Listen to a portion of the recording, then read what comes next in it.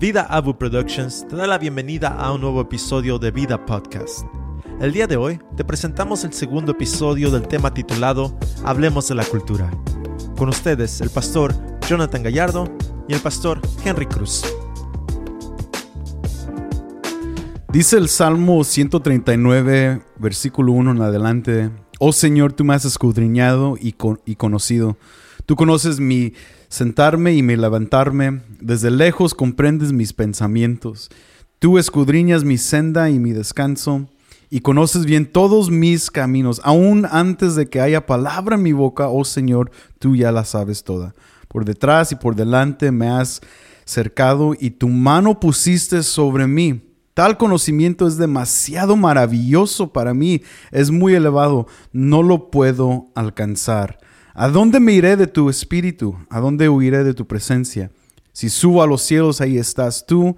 Si en el cielo preparo mi lecho, ahí tú estás. Si tomo las alas del alba y si habito en lo más remoto del mar, aún ahí me guiará tu mano y me tomará tu diestra. Si digo, ciertamente las tinieblas me envolverán, la luz a mi alrededor será noche. Ni aun las tinieblas son oscuras para ti, y la noche brilla como el día. Las tinieblas y la luz son iguales para ti.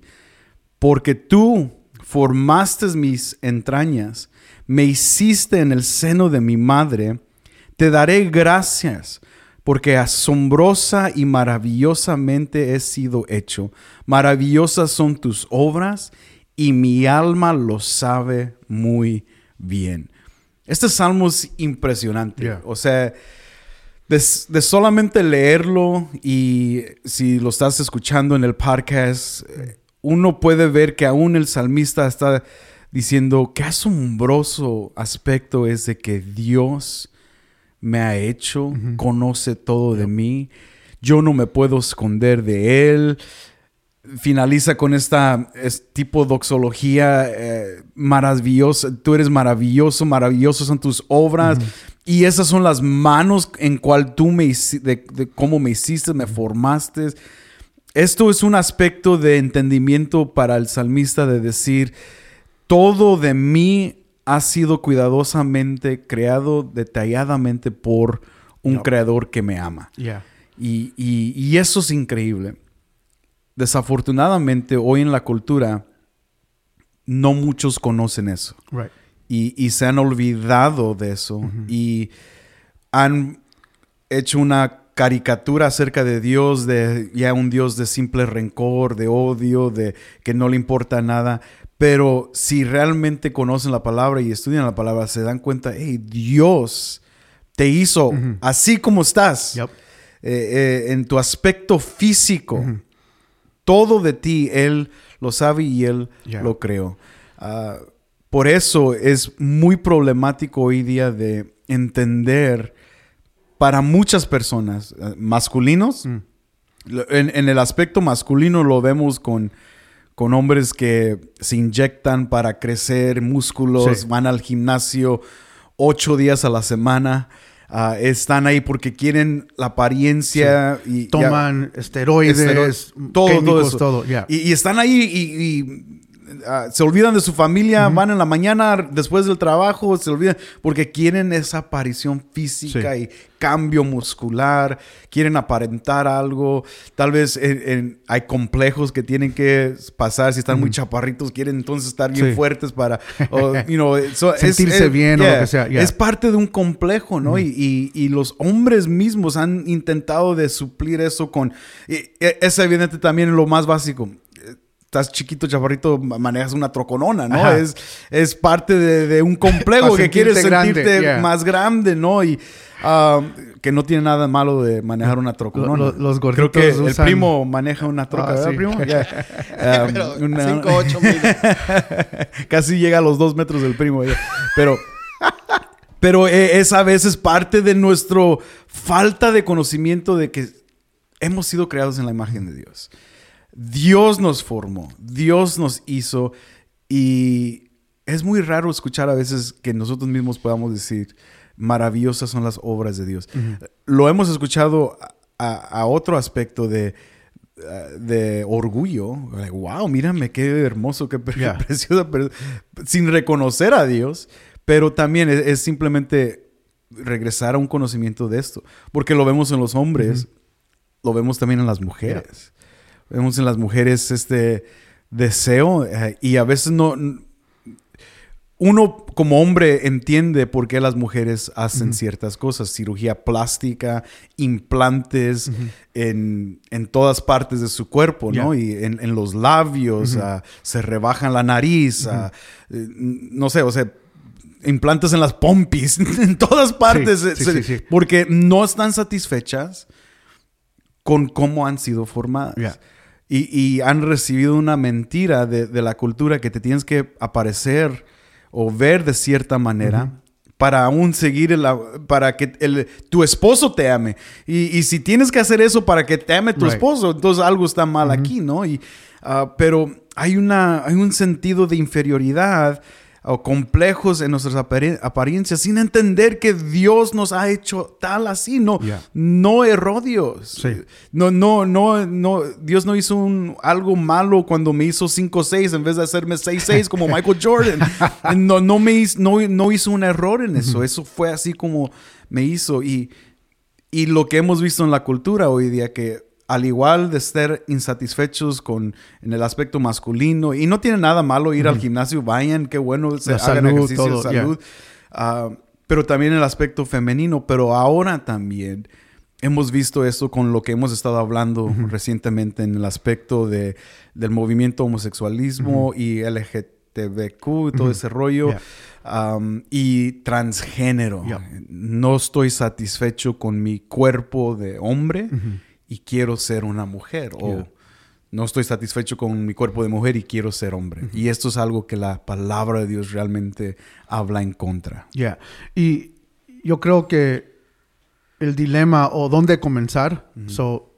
Para mí, el Salmo 139 nos da en detalle lo que Génesis dice. O sea, Génesis simplemente dice, en una frase, todo lo que Dios creó era bueno.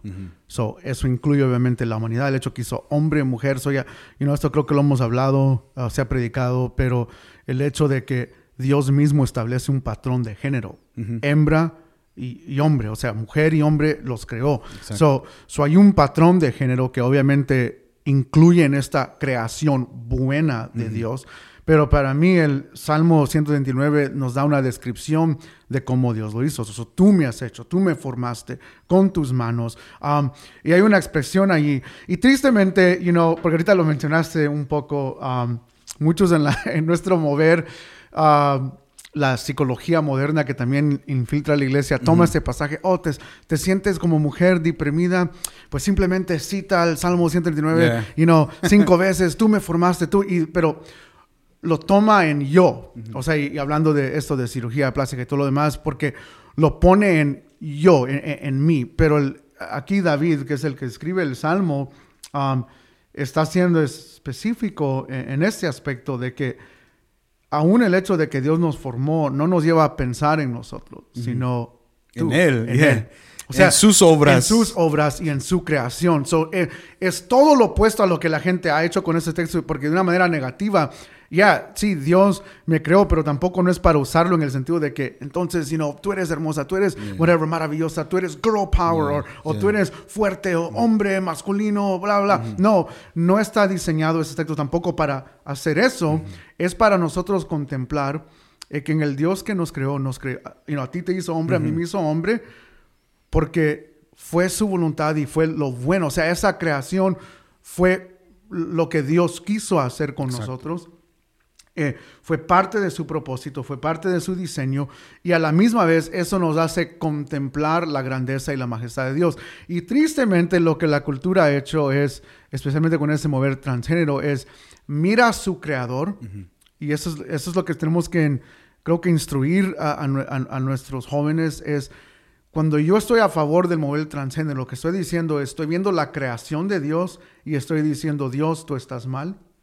Tú cometiste un error, pero sí, esto abarca otros puntos que tú has mencionado, porque cuando una mujer, por X razón, ya sea su autoestima, lo que sea, empieza a verse y dice, Dios cometió un error, yo tengo que ayudarle con haciendo ciertas cosas, o aún los varones, modificaciones, o aún los varones, cuando la intención del corazón es, tengo que hacer estas cosas por lo mismo, y de nuevo, y aún con el mover transgénero, tengo que quitarme ciertas partes, tengo que tomar medicamento para, si soy mujer, aparentar ser hombre, testosterone, no sé cómo se diría. Testosterona. Tostitos, no sé, no. Ya, lo que dijo el primo ahorita, se toman eso mujeres para verse como hombres, para tratar de ser como hombres, o viceversa, hombres empiezan a quitarse, cortarse ciertas partes de su cuerpo, toman cierto medicamento, estrogen, no sé. Ya, estrógeno, prácticamente entran en un proceso de estrógeno y demás cosas. Esos químicos para verse como mujer.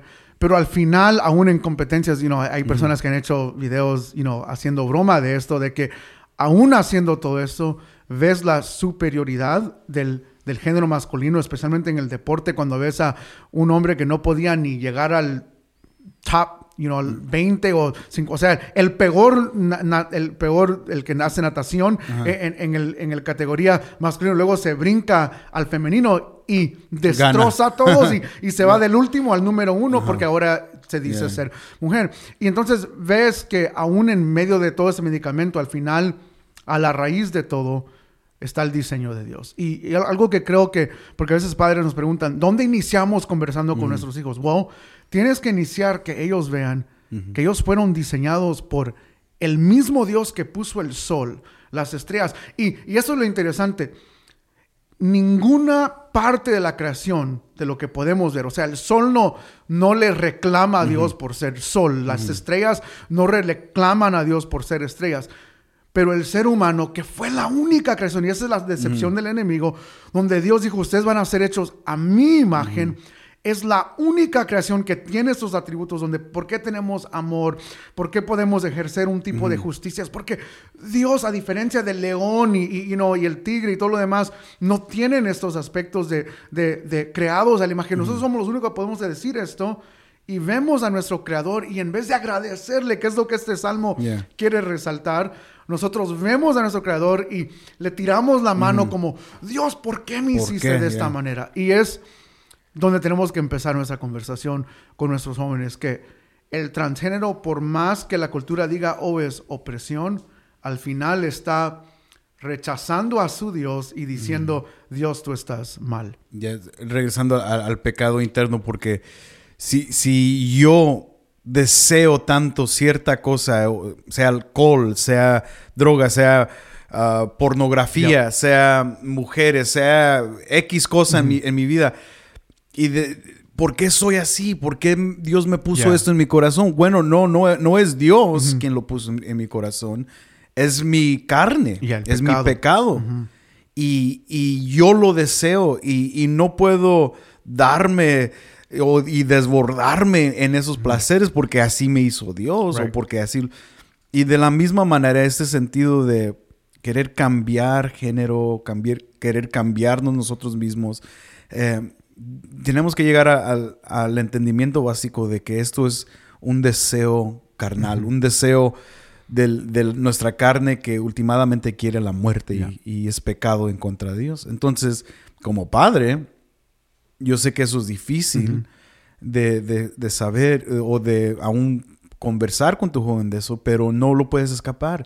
Y al final de cuentas no vas a arreglarlo. No lo lleves a una iglesia que le saquen el demonio, como lo hacían antes. Sí, exacto. Antes, conversión de terapia. Conversion therapy. Vamos a llevarte con el pastor para que te den te saquen ese demonio. Y eso no, es un pecado que uno tiene y que desea tanto en su propia vida y que solamente Dios lo puede sanar. No a través de sacar un demonio, sino que Dios realmente sane el corazón.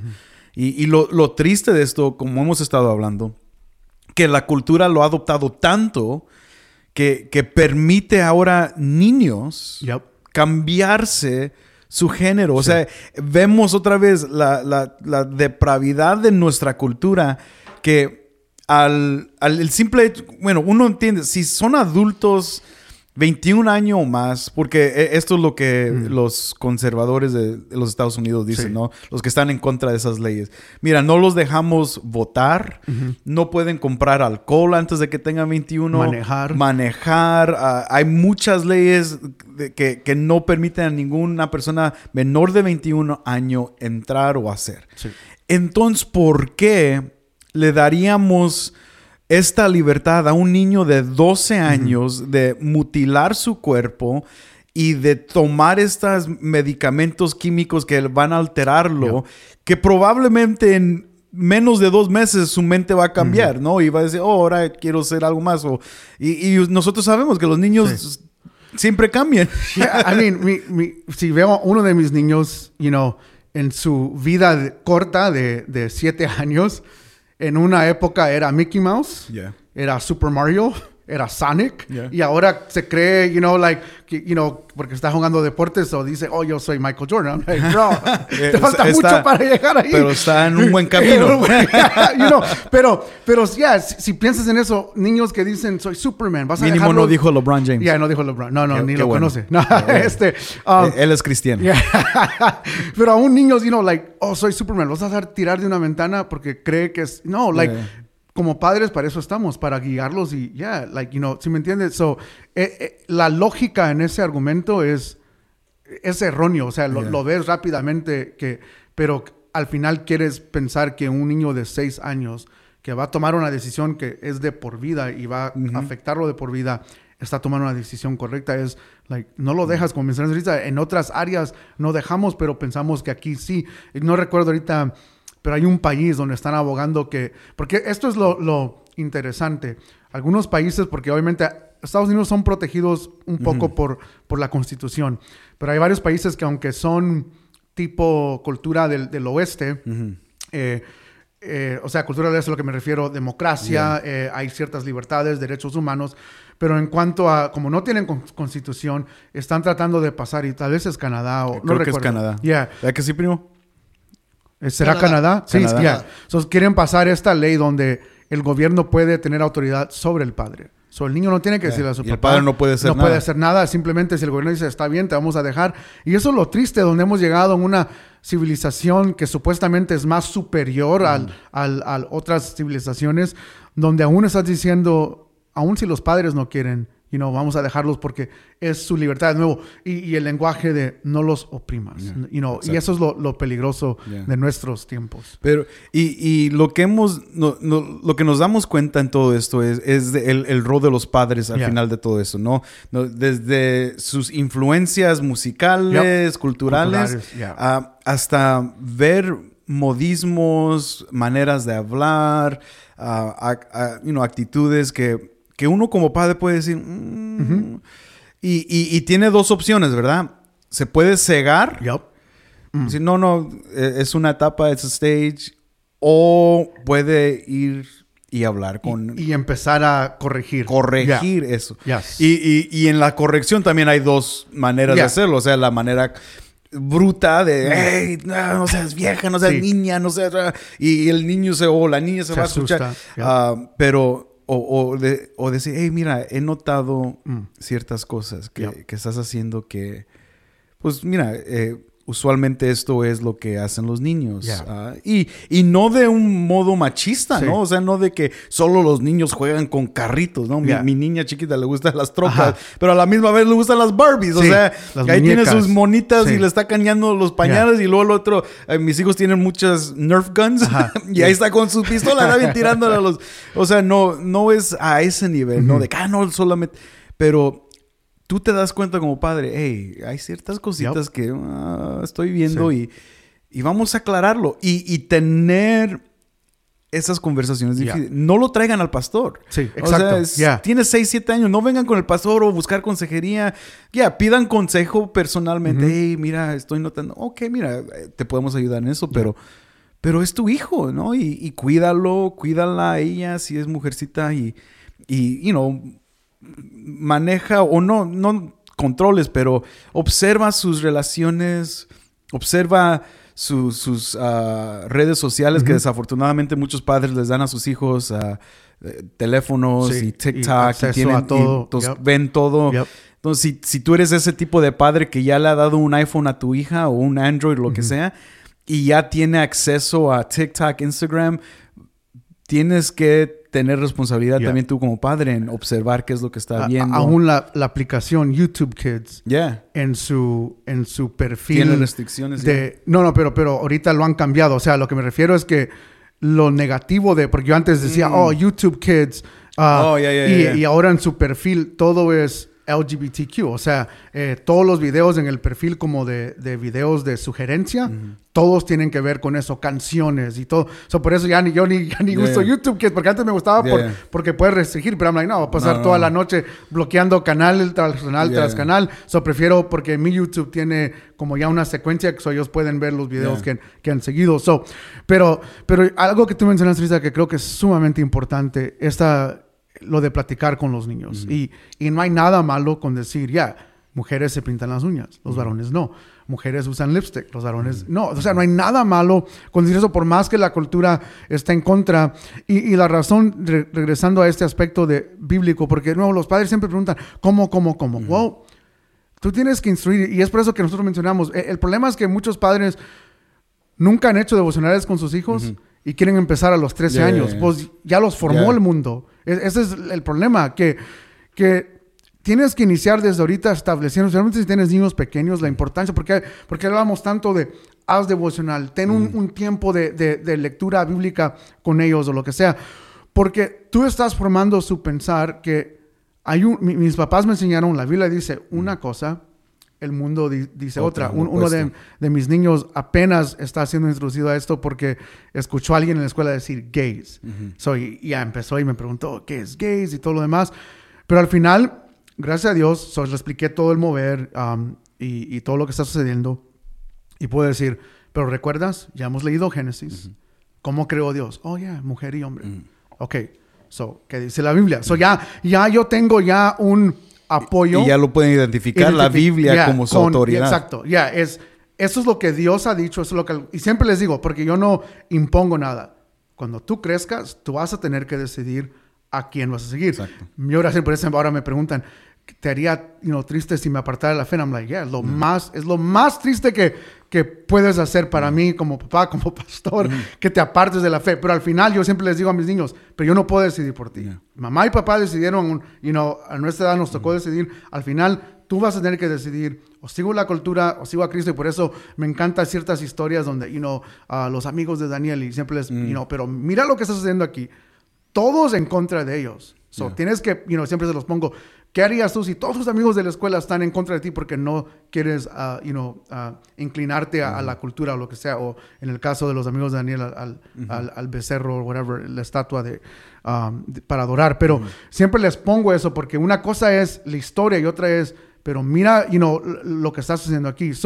Anyway, yo creo que para padres es donde comenzamos, es esto. Entre más tú les das Biblia y ellos pueden ver, esta es nuestra autoridad, los va a preparar y vas a tener un fundamento para regresar. Pero recuerda lo que hemos aprendido. Recuerda la fe. Recuerda lo que hemos hablado para que cuando ellos estén en sesiones mínimo ya tengan estos conceptos entendidos. Gracias por tu sintonía. Queremos invitarte a que escuches las canciones de Vida Música, disponibles en Spotify y Apple Music, y también en nuestro canal de YouTube Vida Abundante CC. Ahí hay un playlist listo con todas las canciones de su repertorio. Esta ha sido una producción de Vida Able Productions.